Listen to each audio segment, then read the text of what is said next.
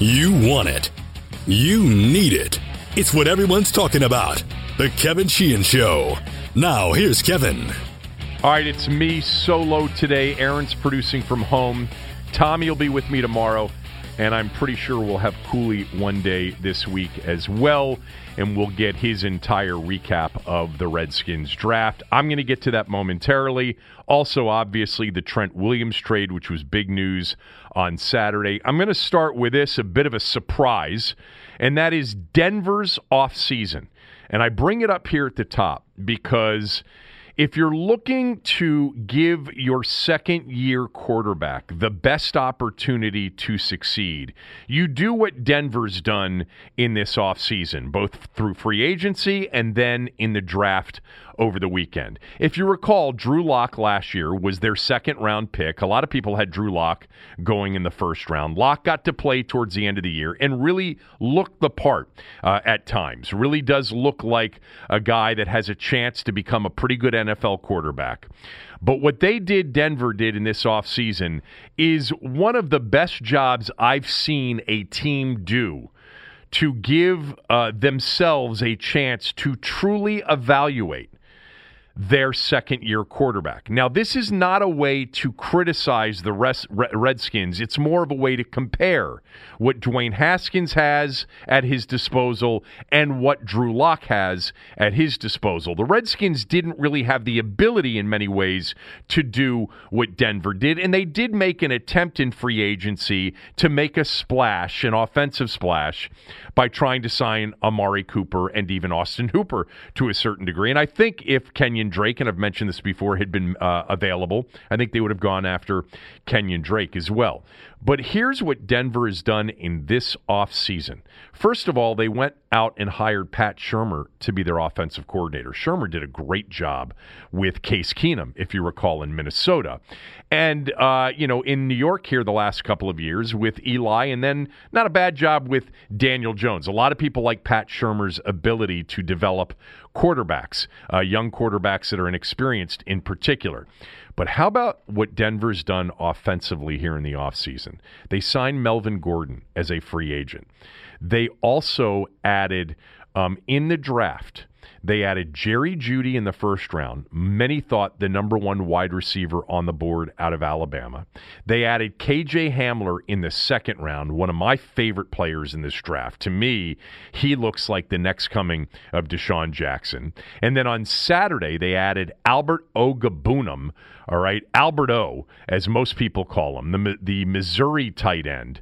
By the way, a guy that played with Drew Lock, a guy that Cooley really liked and had highly evaluated at the tight end position. They drafted him in the fourth round. Let's not forget that already Denver had Phillip Lindsay, a Pro Bowler his rookie season 2 years ago. They had Royce Freeman. They still do, although I wouldn't be surprised to see them move on from Royce Freeman now that they've got Melvin Gordon and Phillip Lindsay. They drafted Noah Fant last year, the tight end out of Iowa, in the first round. And in his second year last year, Cortland Sutton, the wide receiver from SMU, really started to look the part. This is what you do, if you want to get a true evaluation of your second-round quarterback. You put weapons around him. And Denver added Jeudy, Hamler, Albert O, and Melvin Gordon in this offseason to a group that wasn't complete, but had some talent already in Phillip Lindsay, Cortland Sutton, and Noah Fant. You could argue that Drew Lock has the best group of young weaponry around him of any young quarterback in the NFL. They're going to get, and by the way, they also added Pat Shurmur to be the offensive coordinator from New York. So Shurmur comes in, worked very well with Case Keenum and Daniel Jones last year, Case Keenum in Minnesota in 2017, and they are giving Drew Lock every opportunity to succeed. Now, I'm not doing this for the purposes of criticizing the Redskins, but comparing to the Redskins. And I think it's one of the reasons that at the end of next year, we can't guarantee ourselves as a fan base that we're going to have enough to evaluate Dwayne Haskins. First of all, he will be on his third offense before his eighth start. The next start for him will be his eighth as a professional. It'll be his third offensive coach. All right. Secondly, there's not much of an off season here to prepare for that third offense. And thirdly, even though they did attempt to go out and sign Amari Cooper and Austin Hooper, so Cooper and Hooper were attempts to add some weapons around Dwayne Haskins, and we'll get to what they did in the draft.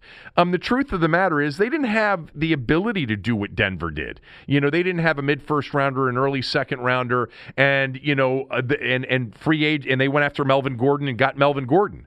But man, Drew Lock, you gave him everything you needed to make sure that at the end of 2020, you know if he's the guy or not. With Dwayne Haskins, again, not critical of the Redskins. They didn't have nearly the same ability. They tried with Amari Cooper. They tried with Austin Hooper, okay, but they weren't going to pass on Chase Young to draft, to trade down and draft a bunch of playmakers that may or may not make it. But when we get to the end of 2020, even though many will make 2020 a referendum on Dwayne and his performance, it may be hard to evaluate him. They still do not have a lot offensively around him. All right, before we get to the Redskins and the Trent Williams trade and everything else that happened over the weekend, including other things that happened in the NFL draft, I do want to talk about quickly The Last Dance and episodes 3 and 4 last night, which... This is a spectacular documentary 4 episodes in. It really is. I'm not going to sit here and go through the whole thing. I think we spent a lot of time on it last week, and I'll save some of it for Tommy. Hopefully Tommy's watched it as well. But last night's 2 episodes, which focused a lot on the Pistons-Bulls thing, the first title against the Lakers, and a lot on Dennis Rodman in particular. One of the more intriguing figures in the history of the NBA, and truly one of the great players in the history of the NBA when it came to being a defensive star and one of the all-time great rebounders in NBA history.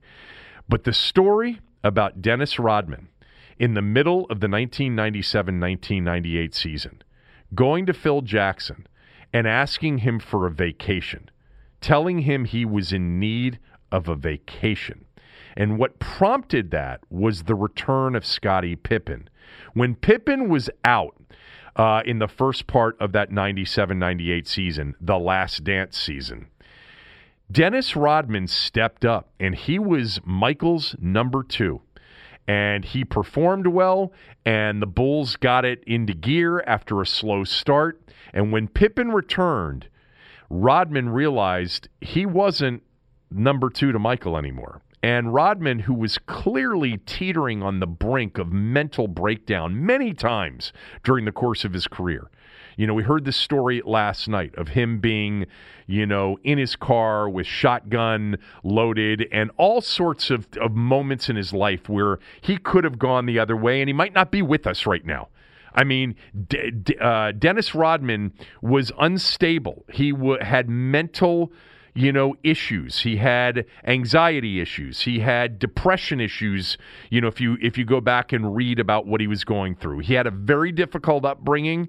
He was booted out of his house by the mother without a father around, lived basically as a homeless person from 18 to 19 years old, and somehow found his way to Southeast Oklahoma State University, where his life took off as a basketball player. Good person, and I've never thought anything differently about Dennis Rodman. I think he's so well-intentioned and always has been. But he was in the midst of that 97-98 season. He went to Phil Jackson and said, I need to get away from this. I need a break. I need a vacation. And Phil calls Michael Jordan into the meeting. And Jordan says, what are you talking about? You need a vacation. We're in the middle of a season.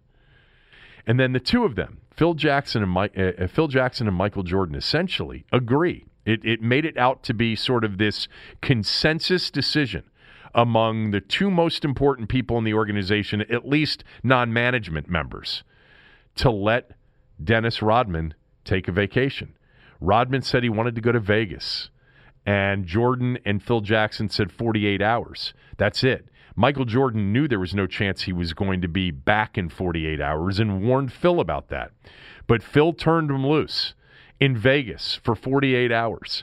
And there you get video. And I don't know if it's that trip to Vegas or another trip to Vegas. But there he is with Carmen Electra, who, by the way, today looks even better than she did back then. She is spectacular looking. And he went on a bender in Vegas, drinking, partying, gambling, the whole thing, in the middle of the season. And when he wasn't back in 48 hours, Michael Jordan went to get him. Now, what is a little bit vague to me is whether or not Jordan went to Vegas or he fished him out of his place in Chicago. Because part of Jordan's, description of retrieving Rodman and going to get Rodman to bring him back is that, hey, we got to get to practice. And it seemed like there was the possibility that maybe he was getting him from his place in Chicago. I think most believe that Michael Jordan got onto a plane, went to Vegas, found Rodman in his hotel room, and Carmen Electra picks up the story. Jordan's knocking on the door. Come on, Dennis, we got to go. Carmen Electra is back there hiding behind a chair as Michael Jordan, the greatest player on the planet, a 5-time world champion, is basically the guy asked, if he didn't volunteer, to go recoup Dennis Rodman after a mid-season Las Vegas vacation. That was an incredible story. And the best part of that story is watching Rodman, Phil Jackson, Scottie Pippen all sit there and watch the video of Jordan telling the story and to see the smiles on their faces as if to say, yep, it's exactly what happened. It was really, Zabin was on with me on the radio show this morning, and he actually put it in a way that I think many can relate to. It is sort of the essence of team, and what you go through when you're part of a team.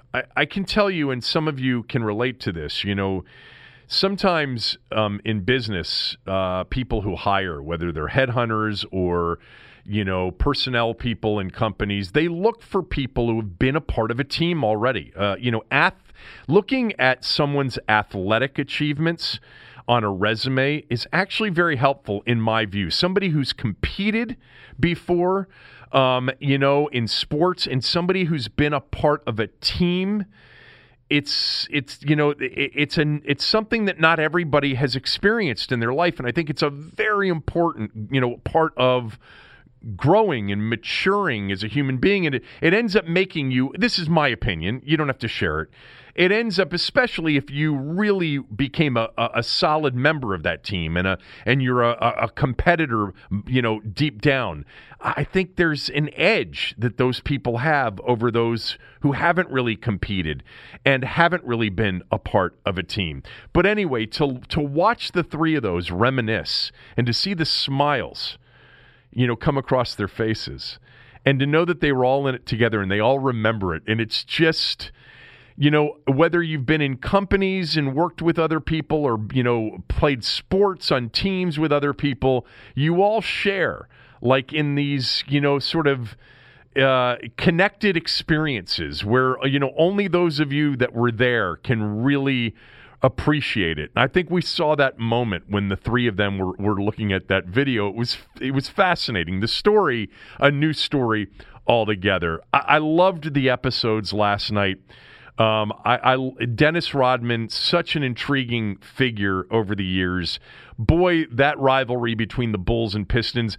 What I remember, in watching these, in watching The Last Dance and watching these 4 episodes so far, I do remember all the games, and I remember a lot of the circumstances around the games because that's what I love. I mean, I have loved the NBA and the NBA playoffs for years, and the Bulls having to get past the Pistons was similar to the Pistons needing to get past, the Celtics, and there's something about the NBA that's so unique. It's this sort of step-by-step ascension to eventually, having a chance to compete for a title. It rarely happens early without being tested, without losing, and going through the process first. It's why the NBA, even though the most athletic and the most highlight, inspiring players are typically younger players. This sport is typically won in May and June by veteran players who really know how to play, who have been through it all, who know how to get it done. I think more so than maybe any other sport that's true. I enjoyed it. The Isaiah Michael Jordan stuff was great. Isaiah, to me, for his entire post-playing career, has always struck me as a first-rate asshole, and I don't know any other way to describe it.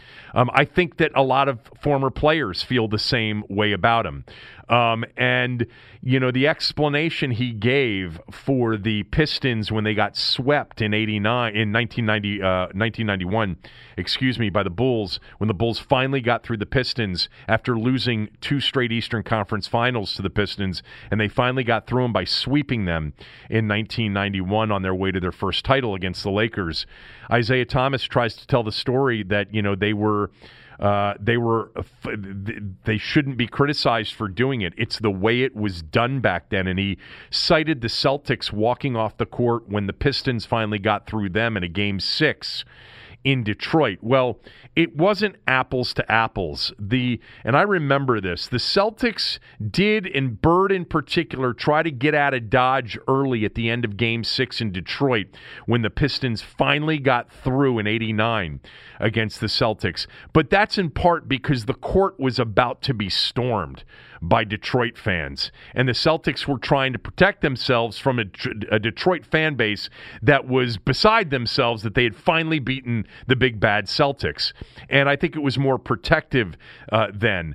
What the Pistons did, they did in their own home arena. It was classless, just horrible sportsmanship. And yes, tensions were higher and relationships were nastier and more distant back then than they are in today's game. But I tend to agree with Michael Jordan. It was an asshole, classless move when they walked off the floor in 1991. And the other thing, just as a matter of pointing out something that didn't get pointed out last night, when they won that title against the Lakers, that wasn't the Lakers. All right, Kareem was gone. All right, James Worthy was compromised in that series. Byron Scott didn't play a lot in that series. It was Magic Johnson, Vlade Divac, AC Green, and Sam Perkins. They were not the better team. They weren't the best team in the West. They had gotten through Portland, but Portland was the best team in the West that year. Portland had been in the NBA Finals the year before, and they had lost to Detroit. So the Bulls got that first victory, first championship over the Lakers, and it was Magic against Michael, but it wasn't the Lakers of the 80s, against that Jordan team. The Lakers of the 80s, in my opinion, and we had Michael Wilbon on the radio show last week, in my opinion, were a better team than the 90s Bulls. I think the 80s Celtics, certainly the 86 Celtics, were better than the 90s Bulls. That's the way I see it. I think the Lakers of the 80s were better than the Bulls, and I think if those teams with Kareem and Worthy and Magic and Cooper and Scott, and if those teams had played the Bulls in both of their heydays and both of their primes, the Lakers would have been a much superior team. And I think many of those Celtic teams were the same. But what we're learning in some of this stuff about those Bulls teams has been incredibly entertaining, and it's been a great watch. All right, let's get to the Redskins. And we've got to start really with Trent Williams because we'll get to all the picks, I promise you, and I've got some other things just on the draft from over the weekend. But we've got to start with the Trent Williams trade and the way the whole thing sort of came together, because it really was quite a Friday and Saturday after, the last podcast that we recorded. There was a lot going on Friday and Saturday. And if you go through it sort of chronologically, on Friday, there were all of the reports that the Redskins and Vikings were talking, and that there was a deal that potentially could get done between Minnesota and Washington. But the problem at that point is that the Vikings were offering only one pick on day 3, and the Redskins were saying that's not good enough. And I was totally with them. I would never have traded Trent Williams for one day 3 pick, a 4th, 5th rounder, and that was it. Now, Courtney Cronin, who writes for ESPN and covers the Vikings, she is the John Keim equivalent for ESPN. I had her on a special draft show on radio on Saturday, and she and John actually co-authored a story that day, and I'll get to that in a moment. But basically, the reports were that the Vikings did up their offer for Trent to 2 day 3 picks. My guess is it was probably a 4th and a 5th rounder, but that was the most they were going to offer for Trent. There were other reports that Trent and the Vikings had discussed contract. And then came a report from Ian Rappaport late on Friday. Ian Rappaport had a video out, or I guess made an appearance on NFL on the NFL Network, and then tweeted out the video that Trent Williams had basically nixed the deal to Minnesota. He didn't want to play in Minnesota, and that put the kibosh on a Redskins-Vikings deal.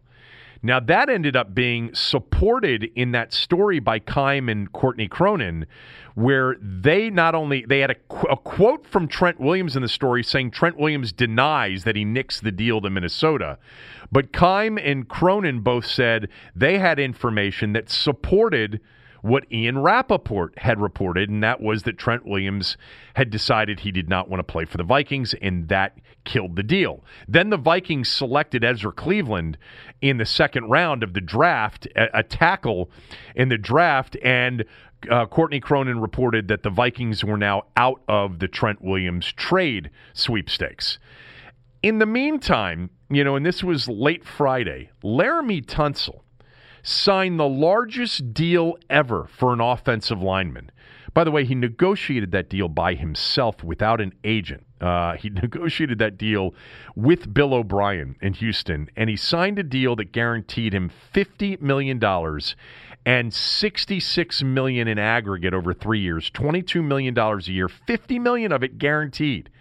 Laramie Tunsil becomes the highest paid left tackle in the history of the game. So all the while, what we didn't know is that Joe Staley out in San Francisco was on the verge of retiring. Kyle Shanahan's got a relationship with Trent Williams, and so now the 49ers become a player. By the way, I heard also that the Rams, even though they didn't have much salary cap space or much dry powder to make a move, that they were interested as well, with Sean McVay reuniting with Trent Williams. But anyway, sticking with sort of the news chronologically, Saturday morning, Trent's agent, Vincent Taylor, puts out a letter denying Ian Rappaport's suggestion that Trent had nixed the deal to Minnesota, vehemently denying it. And then Rappaport comes back and says, Trent's agent, Vincent Taylor, you're a liar. This is true. Trent nixed the deal.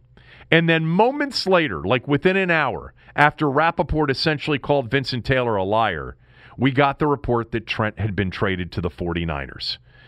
And the deal was for a 5th rounder in Saturday's draft and a future next year 3rd rounder. Now, whether or not he backed out of the Minnesota deal at this point is meaningless. It would not surprise me if the way it went down is as follows. Trent was totally fine with being traded to Minnesota, was in the midst of negotiating a deal with the Vikings, which was also reported. And then when he saw the Tunsil deal, said, oh boy, I don't want to sign this deal with Minnesota. I want to, now at this point, with all that money that he just got, I'm willing to bet on myself that I can play really well in this upcoming season and strike the mother load next year as a free agent. And so I think that weighed into now all of a sudden maybe Trent doesn't want the Minnesota deal to go through.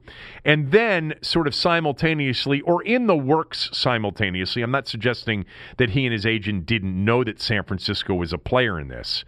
With Joe Staley retiring and him having a chance now to go to San Francisco to play for Kyle Shanahan, all right, whose father drafted him, in a place where they've got a legitimate chance to win the Super Bowl next year. that became more attractive. And maybe at that point, they made it clear that Minnesota wasn't what they wanted. They wanted San Francisco. Now, what did the Redskins get? They got a third rounder next year and a fifth rounder this year. The fifth rounder was the 11th in the fifth round, and the third rounder next year you would have to assume is going to be a late third rounder unless you think San Francisco is going to take a major step back. They should be a good team next year. Just so you know, I mean, without getting too much into the weeds on the draft value chart and next year's draft relative strength compared to this year's draft, basically next year's third and this year's fifth for Trent Williams is the equivalent of like a mid-third round pick. All right, so if you're trying to do the math on that, is that equal to a second round pick? Is that equal to a late second? It's equal roughly to a mid-third rounder. Is what it is. Now, if next year San Francisco is the worst team in the league and they've got the first pick in the third round, well, now it becomes, closer to like an early third or late second. Next year's draft is not supposed to be as strong as this year's draft was, which is sort of factored into it as well. So mid-third is essentially what San Francisco had to give up for Trent Williams. And interestingly, Kyle Shanahan said that Trent is not right now looking for a contract extension. The 49ers were not in the best cap situation, but Kyle Shanahan said late last night, quote, Trent has been out of football for a year and a half, and Trent made it clear to everyone he wants to come back and didn't want to do a deal right away. He wants to play and try to get back into it and see where he was with the rest of the league and pick up where he's left off. That's one of the reasons we were able to get him and get him for what we did. I think it really helped us in the situation we were in. The 49ers salary cap situation, not as attractive as the Vikings. The 49ers situation after Staley is like in the $15 million range, and I think that's sort of comparable with Minnesota, somewhere around there. Anyway, I think the reason that Trent is now less enthused about doing a contract extension now is because of the Tunsil deal. That makes sense. The Tunsil deal essentially puts Trent into a position now where if he plays well, if he plays really well next year and makes it to free agency and he can get a Tunsil-style deal next year. Now, Tunsil's 26. Trent will be 32 when the season ends next year. So he's not going to get the Tunsil deal. But now he and his agent can get them back into a position where they feel they're recouping some of the money lost in 2019. And I think that has something to do with it. By the way, the Redskins, they play at San Francisco next year. Don't forget about that. I don't like the deal. Now, part of that is because I have a hard time getting past what they could have gotten for him. And I'm not going to forget that ever. This was botched, like the Cousins thing was botched. No matter what you think of the player, no matter what you think of the organization, Trent should have brought back close to a first rounder and maybe could have been Cleveland's first rounder this year, and the Redskins could have had not only number 2 in the draft on Thursday night, but number 10 in the draft as well. If they had played their cards right, if they had made him available, if they had aggressively tried to move him, there would have been a compensation package a lot higher and a lot more valuable than the one they were able to get from San Francisco on Saturday. Even if you think it was a second and a fourth or a second and a third, still much better than what they got from the 49ers. So I don't like it. Now, it's based on everybody's perspective. If you had the perspective that you were ready for the Redskins to move on from this, then and you're like, great, we'll take the fifth and we'll take next year's third. That's awesome. Let's just end this thing. Which, by the way, Kyle Shanahan and Ron Rivera sort of referred to when they were asked about it on Saturday. Sort of they're glad to put it behind him. And look, Rivera's starting starting something new, trying to build a culture. It's been very clear he doesn't want people that don't want to be here, Quentin Dunbar and now Trent Williams. But I just didn't think they got enough. And I would have rather seen him play. I would have rather approached him and said, look, we're not trading you for, next year's third and a fifth. It's the best offer we've gotten. We're not doing that.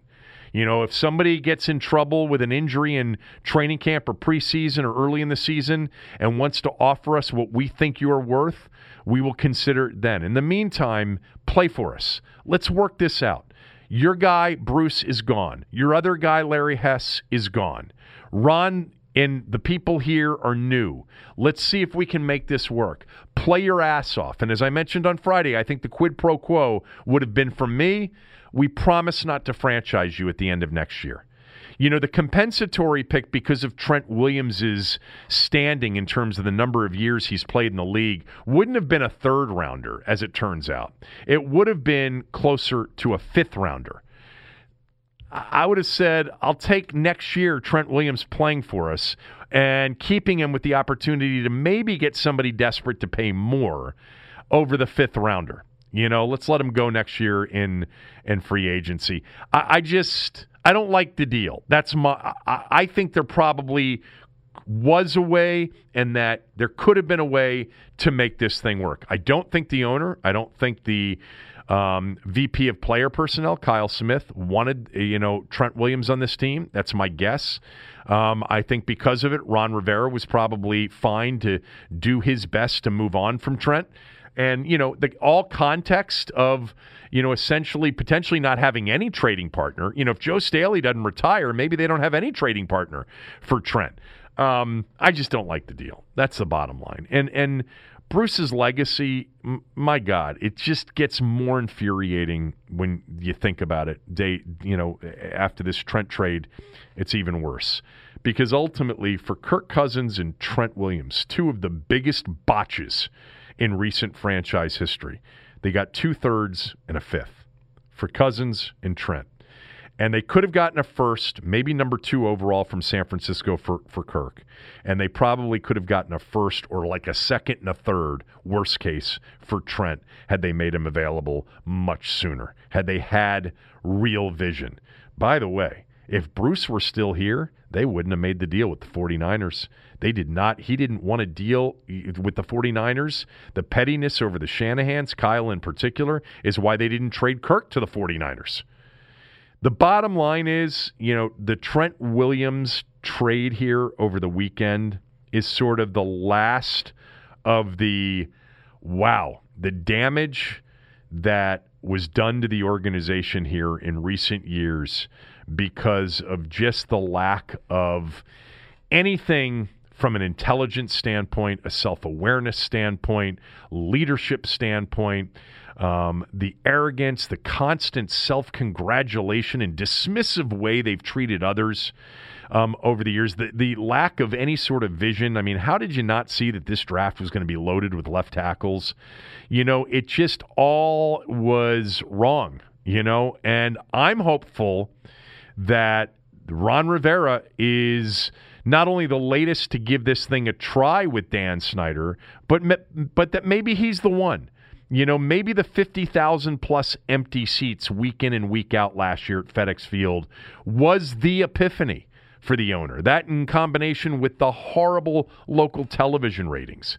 Maybe, just maybe, he had the epiphany we were all hoping for. Les Carpenter reported last night, that A, Kyle Smith could get the GM title, which I wouldn't be surprised at, and B, that Snyder, with the exception of making a congratulatory call to Chase Young on Thursday night, was completely out of the draft.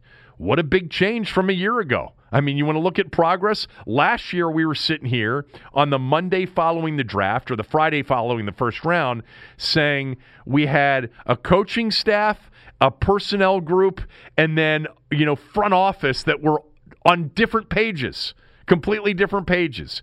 This year, it appears as if Kyle Smith and Ron Rivera were on the same page, and they were given the complete authority and autonomy to do what they thought was in the best interest of the organization in this draft, and over the weekend with Trent Williams even.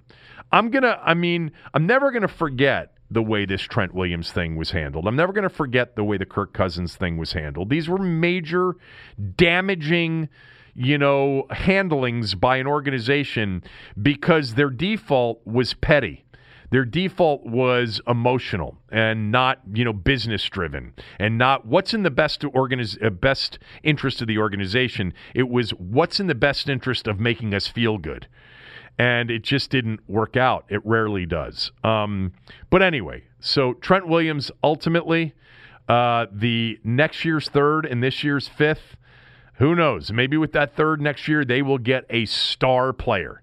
And we can look back and say, thank God they didn't get the first, because the first turned out to be a bad player, and the third rounder turned out to be this guy, and he turned out to be great. Whatever. We as Redskin fans, we don't have to bathe ourselves in the past dysfunction. I understand that, and I am glass half full on the team. If you've been listening, you know that. Like, I like Ron Rivera. I like Kyle Smith. I think he's smart. And I am choosing right now to believe that the owner is going to steer clear this time and is going to let football people make football decisions. And I like the football people in the organization right now. I do. And I'm not going to be displeased if Ron Rivera doesn't hire a GM from the outside and instead elevates Kyle Smith. I think that's fine. I mean, I'm all for giving them a chance. I know Ron Rivera hasn't had the additional player and personnel responsibility. But Kyle Smith's a good evaluator of talent. Cooley has never steered us wrong on this, has never steered me wrong anyway, on guys in that organization that were really smart, and then guys, many of whom he's never mentioned for obvious reasons. But he's mentioned those names to me over the years who aren't so good and aren't so smart. And he has publicly always said about Kyle Smith, this guy knows ball. He's smart. He's a good evaluator. He's going to be the lead decision maker for an organization someday. And it looks like it could be here. After a couple of really good, college drafts. And let's hope this is another one. All right. That gets us into the draft choices of the weekend. And let me just remind everybody that I am on radio, Team 980, team980.com, the Team 980 app. Also on Alexa and Google Home. You can, shout out to Alexa or Google Home Kevin Sheehan Show podcast or Kevin Sheehan Show on Team 980. I start 6 a.m. weekday mornings and go to 9 a.m. before we record this podcast and make this available as well. All right, let's get to the draft. We talked on Friday about Chase Young, and then the Redskins got into more of their draft. They had ultimately the pick in the third round. They didn't trade into the second round. They stayed there at number 66 overall in the third round. They had 2 fourth-rounders, 2 fifth-rounders, 2 seventh-rounders. So, Chase Young, you know how I feel about Chase Young. I think it's a home run pick. I think the Redskins got the best player in the draft, one of the best players that's been in the draft in many years. And to me, I think number one in terms of the potential influence that he will have on the franchise of any pick they've had in a long, long time. I think I felt that way about LeVar Arrington back in 2000, and I felt that way to a certain degree about RG3 in 2012. But Chase Young is actually a higher evaluated prospect than either one of those two players. I love Chase Young. I had him on the radio show. If you didn't hear that interview, you can go find it on the Team 980 app or the team980.com, and you can listen to it from over the weekend. Nice young man. All right, the rest of their draft. I want to start with the third rounder. I want to start with this, actually. I don't have any idea, really, and you don't have any idea, really, and the experts don't have any idea, really, and the people that really do this for a living and get paid to do it for a living that work for teams, they're wrong 60 to 70% of the time in this draft as well. It is the one conversation, and I say this, or I have said it for many years running, it's the one conversation that we have together, via this podcast or the radio show or social media or whatever. It's the conversations we have together that are the least informed. We all watch games, we all watch players, we all watch seasons, we all have definitive opinions on a Monday after games or, after a season or during a season or other teams because we're watching those games and we're watching them every week. When it comes to the draft, most of you, me included, haven't seen most of these players ever play. Now, the big school players and the first-round guys and the skill position guys, we have opinions about, especially if you're a big college football fan and watched a lot of them, and I understand that, and so do I, and you've heard some of those opinions. But for the most part, what are we doing here? It's the least informed conversation. And it's obvious to most of you that this is true, but I'm just saying it as I'm not going to give you a grade. I don't think I've graded the draft in a while. Maybe I have. I can't even remember at this point. I don't want to grade it. It's not really what I want to do. I want to talk about the players that I have an opinion on for the reasons that I have an opinion on them, and the others I'll tell you why I don't have an opinion on them. I have an opinion on Chase Young. You heard it. Okay, we all watched Ohio State a lot. You get to watch LSU a lot, and all these Alabama, and some of these teams that the Redskins drafted players from, Liberty University, Memphis, San Diego State, you don't get to see very much, But I'll start with their third-round selection, Antonio Gibson from Memphis.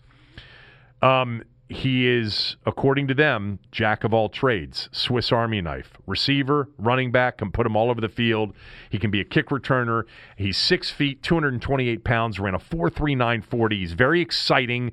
He's McCaffrey, Ron Rivera said. He's not physically the same as McCaffrey because he's bigger, but he likens him to what he had with Christian McCaffrey in Charlotte for the Panthers. Well, that would be incredible. If Antonio Gibson is 60% of Christian McCaffrey, I think we'd take it and run with it right now. Now, a couple of things about Gibson. Number one, I didn't see him really play much. I saw Memphis play much more in previous years. That's why I had a strong opinion about Anthony Miller and on Darrell Henderson last year. I didn't see Memphis a lot this year. I saw them in the bowl game, the Cotton Bowl game against Penn State, which was a shootout game, mostly because I had Memphis +7 in that game, and it didn't work out. They lost 53-39. But here's the thing that you need to know about a guy like Antonio Gibson.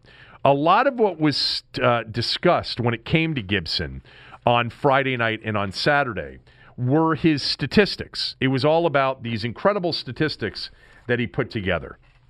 Here they are. The statistics that he put together at Memphis are eye-popping. They are. In his senior year, 11.2 yards per rush, 19.3 yards per catch. He only caught 38 balls. That was fourth on his team. He only rushed the ball 33 times. That was also fourth on his team in terms of the number of carries he got. And he was a great kickoff returner, averaged 28 yards per kickoff return. And so people saw 6 feet, 228 pounds, 4.39 40, and then they saw the stats and they said, wow, Redskins got themselves a player. Is he a running back? Is he what? Who knows? You put him out there. He's positionless. I watched a lot of the highlight stuff from Gibson this weekend, and the first thing that, before I get to sort of my impression of him, that you have to understand if you don't understand this, and unless you're a big college football fan, you probably don't understand this, and that is the conference that he played in was the worst defensive conference in America and has been for a few years. It's not the Big 12. The American Athletic Conference, the AAC, has been the worst defensive conference for several years running. If you watch the games in that conference, and I do, especially when I have wagered on a certain game, basically you see the same thing. UCF against East Carolina. It's, 70 points in aggregate combined, sometimes 80, sometimes 90. You see 4-hour games. You see 1,000 yards of offense, and you see big chunk plays, one after another. SMU against Houston or Tulsa against South Florida. All these games just seem to sort of, they're sort of the same. The Big 12 has a lot of that going on. The Pac-12 has a lot of that going on. But the American Athletic Conference, all right, the numbers on Gibson are eye-popping. UCF's leading receiver averaged 23.6 yards per catch. Houston's leading pass catcher averaged 20.4 yards per catch. Navy, who doesn't even throw the football, their leading receiver, who had 18 catches to the 38 that Gibson had, averaged 21.1 yards per catch. Everybody's team in this conference, they've all got players whose averages are big. 8 yards a carry, 7 yards a carry. Look, the 11.2 yards a carry was the highest. I'm not going to tell you that it wasn't. It was. However, he only rushed the ball 33 times. 3 players on his team had more carries in Mike Norvell's offense. Norvell's now the new head coach at Florida State.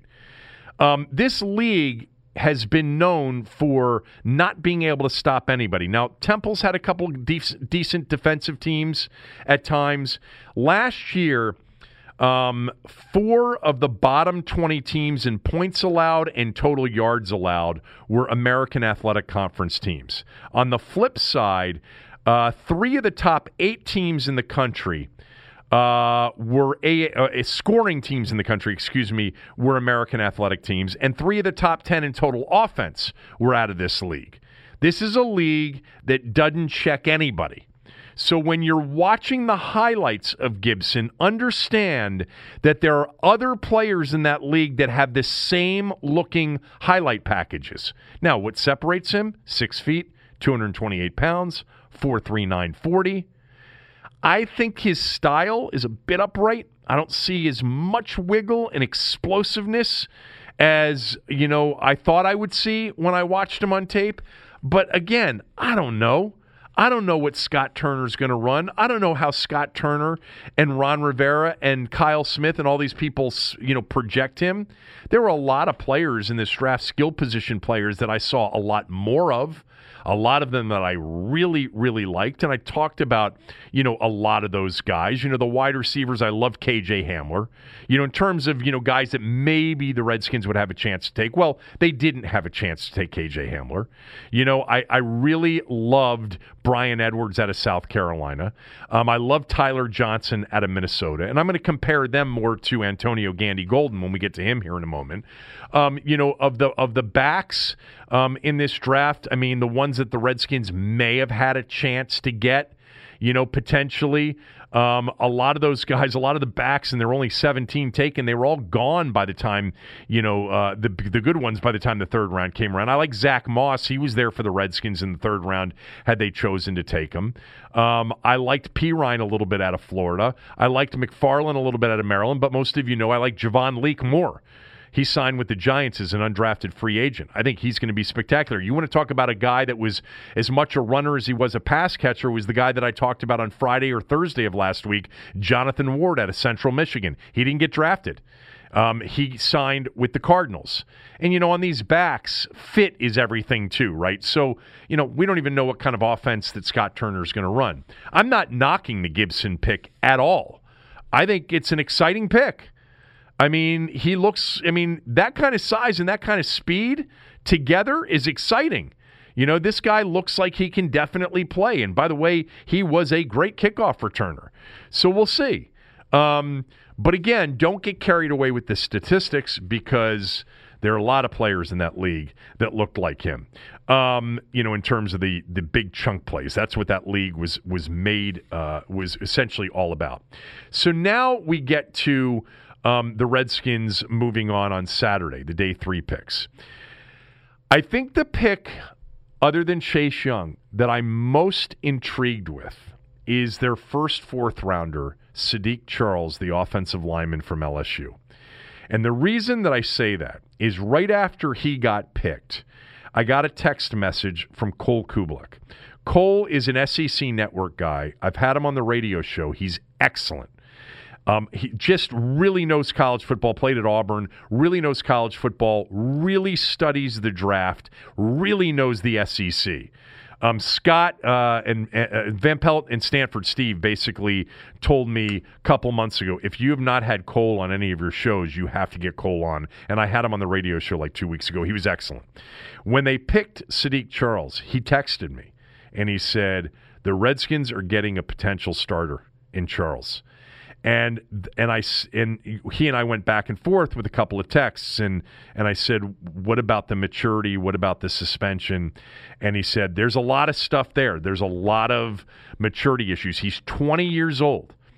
and he got in trouble. And there's some weed and there's some other things that have been reported, and there's some overall maturity things. It wasn't just necessarily the things he got suspended for at 20 years old, 19 years old. But Kublik said, talent-wise, without all the baggage, this guy could have been a first-round pick. Definitely no worse than a second-round pick. And he's got a chance, if he gets his act together, to be a legit NFL starting offensive lineman. Left tackle, right tackle. He's shorter-armed, which I always think is a problem, especially with your blindside tackle. But Kublik loves him. And others felt the same way about him. Others believe that the Redskins got a guy that without all the baggage, and we see this every year in the draft, obviously there are guys who fall because teams don't want to take a chance on the character stuff or the maturity stuff. But if you watch this guy on tape, he's a road grader, man, when he plays. And you're talking about in the SEC. He's playing pro players on the other side for 6, 7, 8 games a year. So I am very intrigued with Charles, not to mention the fact that it fills a need. Right now, the Redskins, who do they have? Cornelius Lucas and Jaron Christian. Will they make a move on Donald Penn? They have plenty of cap space. The Redskins right now, after unloading Trent Williams, have the second most cap space in the NFL right now. They got $36 million. And there are players, by the way, that get turned loose today without the risk of losing compensatory picks that the Redskins could potentially be in the mix for. So tomorrow there could be some news on an additional player or 2 or 3 that they've signed in free agency. But I like the Sadiq Charles pick because of what Kublik told me. Now, on Antonio Gandy Golden, their second, 4th-round pick. I saw the ESPN profile. Perhaps many of you did as well. I enjoyed it. He's an eclectic kid, a lot of interest, was a gymnast. He's a bowler. He's bowled a 300 game. He's learned how to play guitar. He's a Rubik's Cube expert. He's a juggler. He just seems like a kid that's got his act together, at Liberty University. I watched Liberty. I'll never forget watching him against Syracuse in the opener because I bet him. But I don't remember. I'd be lying if I told you that I remember Gandy Golden playing for Liberty this year. Hugh Freeze is their coach. Hugh Freeze, early in the season was coaching from a hospital bed in the coach's booth, coaching from the booth off of a surgery. He was. It was probably for 3 or 4 games that he had basically a life-threatening staph infection thing that led to sort of a back thing, and he was like coaching from a wheelchair in the coach's box early in the season, actually from a hospital bed. You can find pictures of that. Hugh Freeze had coached at Ole Miss for a while. But this guy's big. He has size. He can run. He's got great hands. In fact, in that ESPN profile, you can see the hands that he has. They're like OBJ-style hands. Somebody called in this morning and compared him to Plaxico Burress, that his style. If you watch him on tape, there is a little bit of Plaxico Burress there. I would agree with that. He doesn't have burning speed, but the size at 6'4", 220, something like that, with the hands. And he's a natural hands catcher, by the way, not a chest catcher. He can go up and snag it with one hand. Good timing, good, spatial sense. This is an intriguing pick because the Redskins have an opportunity there, too, at wide receiver. And I figured that the Redskins, from a receiver standpoint, were going to take an outside guy, not another slot guy. I think they like Sims Jr. I think they like Trey Quinn. And I think they were looking at an outside guy to really push Kelvin Harmon. We've also heard some possibilities of Kelvin Harmon playing tight end, which is interesting. Anyway,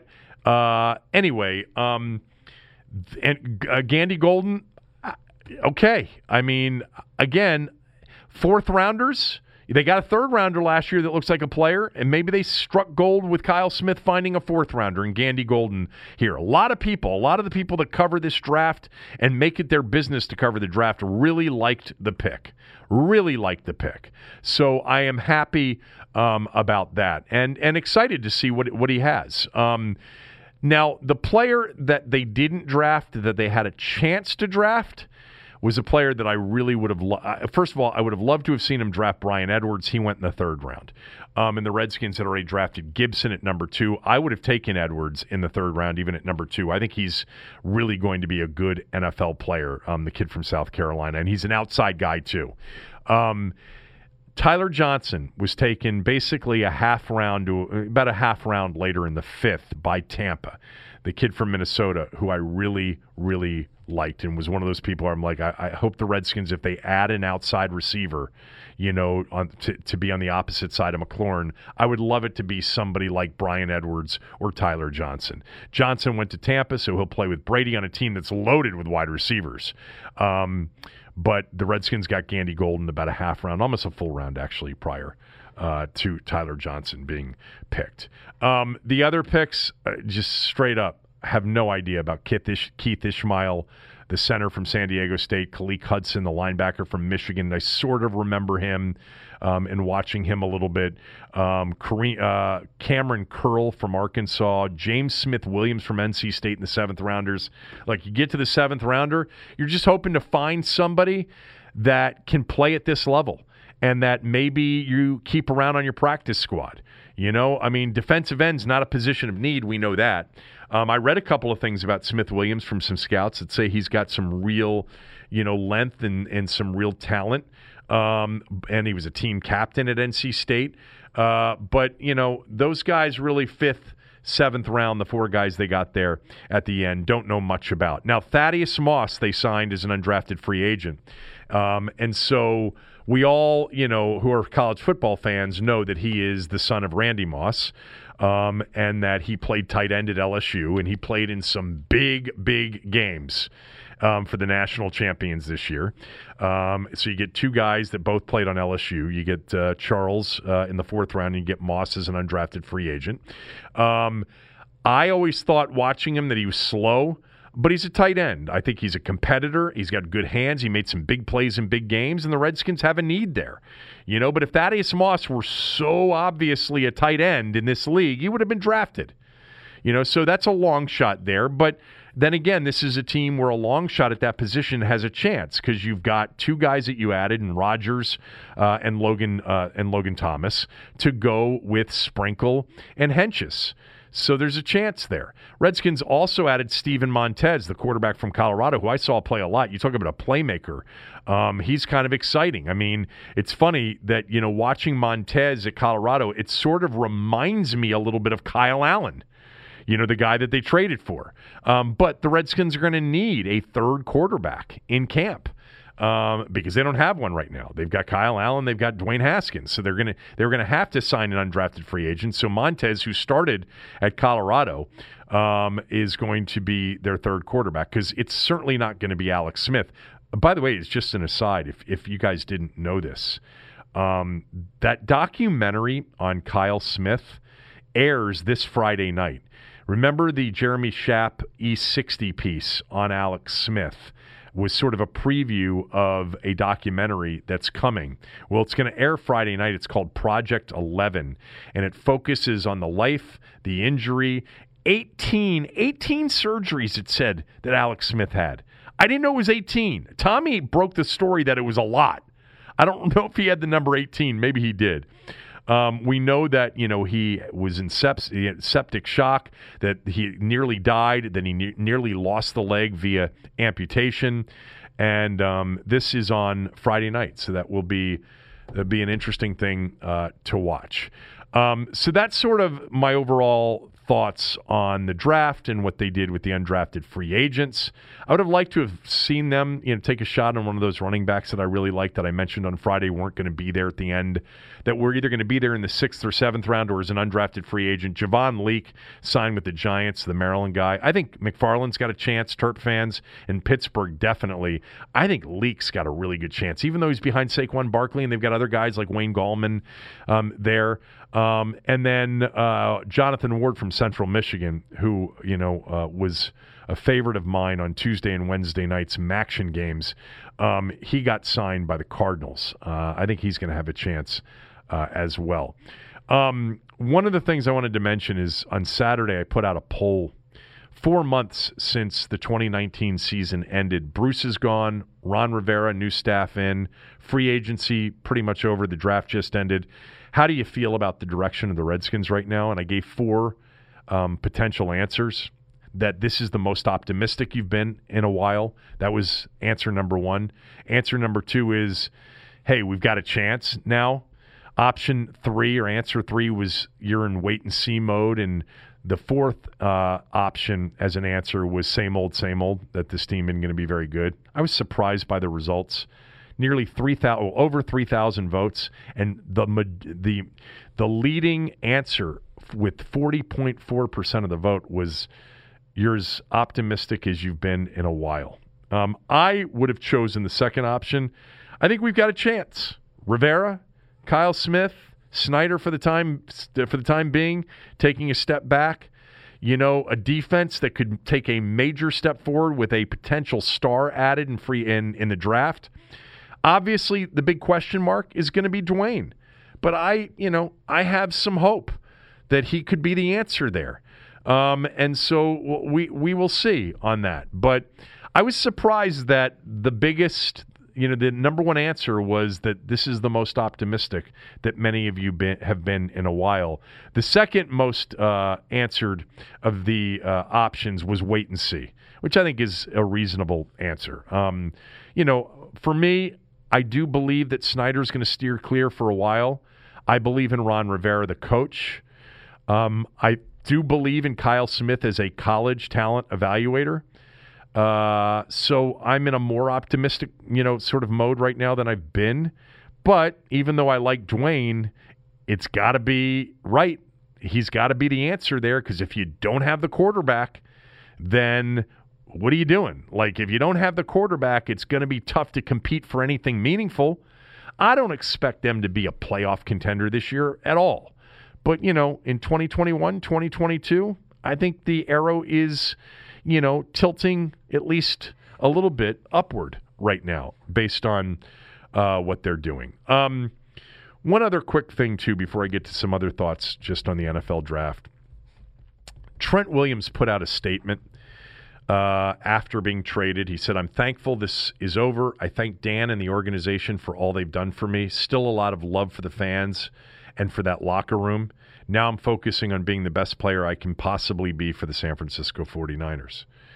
You take that and remember it was a few weeks ago maybe where the agent said Trent hopes to come back one day and be inducted into the Ring of Fame. And I was just thinking, how many of you would want Trent Williams to come back and be inducted into the Redskins Ring of Fame? I don't think the feeling about Trent Williams is that favorable anymore. I'm projecting here, and I always liked Trent, by the way. Great guy. I mean, truly smart, with it, gets it, always pleasant, and by the way, a really good player. No matter where you think he ranks, he's a really good player. He's one of the Redskins' best all-time offensive linemen.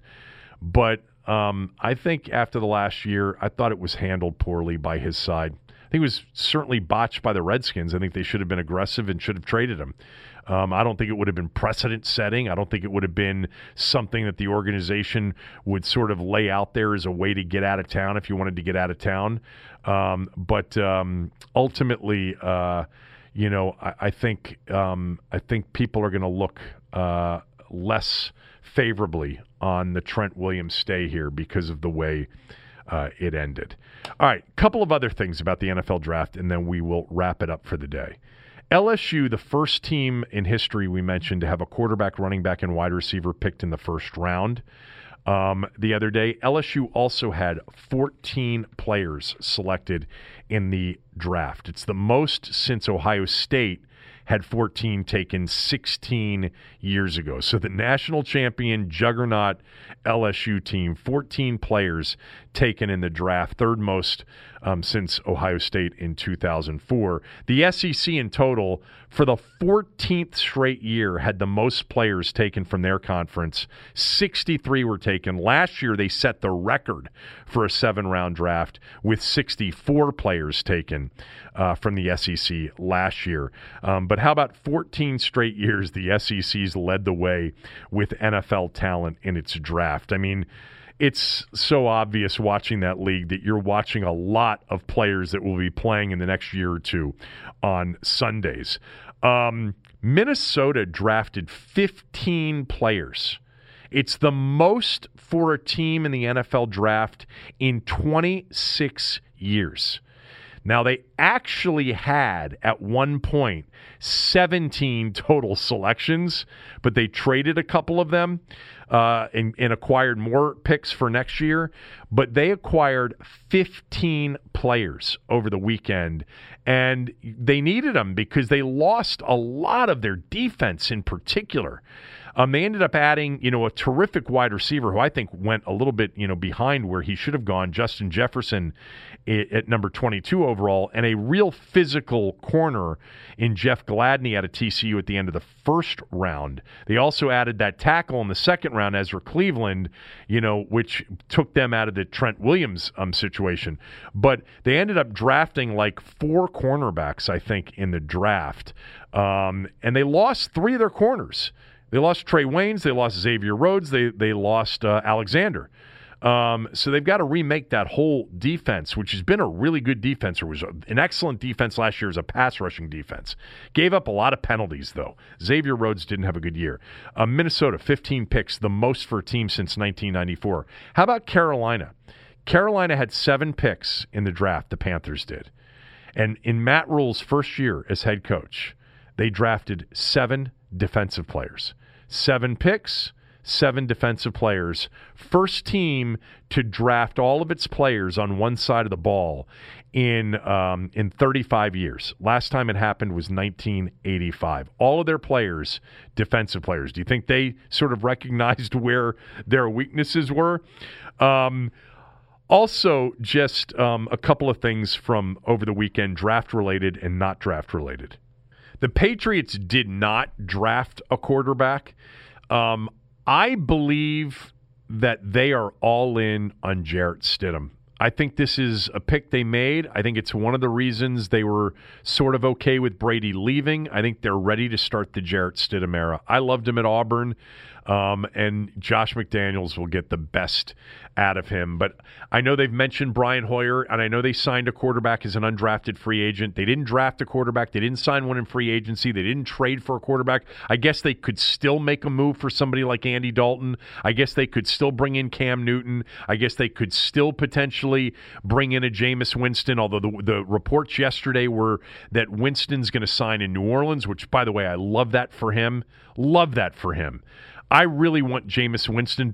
I can't explain it. I want him to succeed.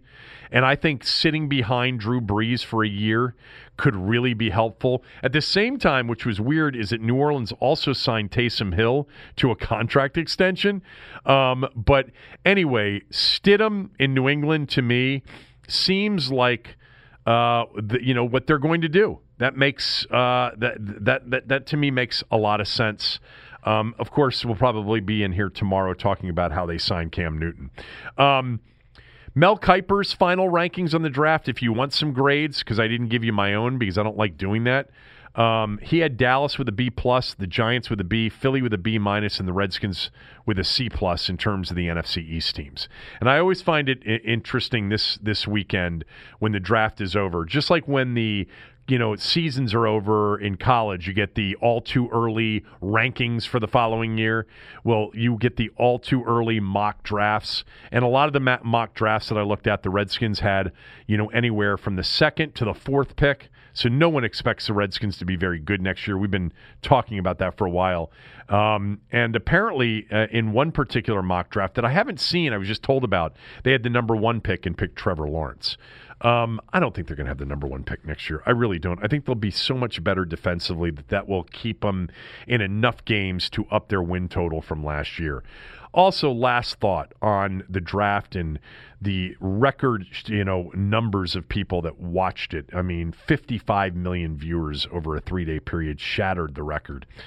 Previous record. I mean, the coverage on Thursday night, the first round was way up, like 37% over 2019, 40% on Friday night over 2019, and it was 32% increase over 2019 for the Saturday rounds 4 through 7 coverage.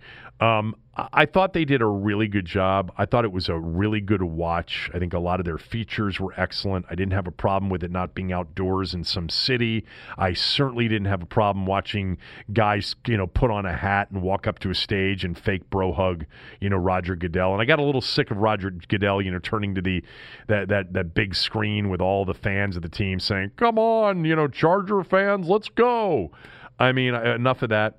I thought it was well done all weekend, though, the coverage. I thought it was first rate. But it wasn't what some people were saying. I got, I'm not going to sit here and read you all the tweets, but there was a level of praise for the NFL's draft weekend from people that I thought nearly was over the top. People calling it the NFL's finest moment.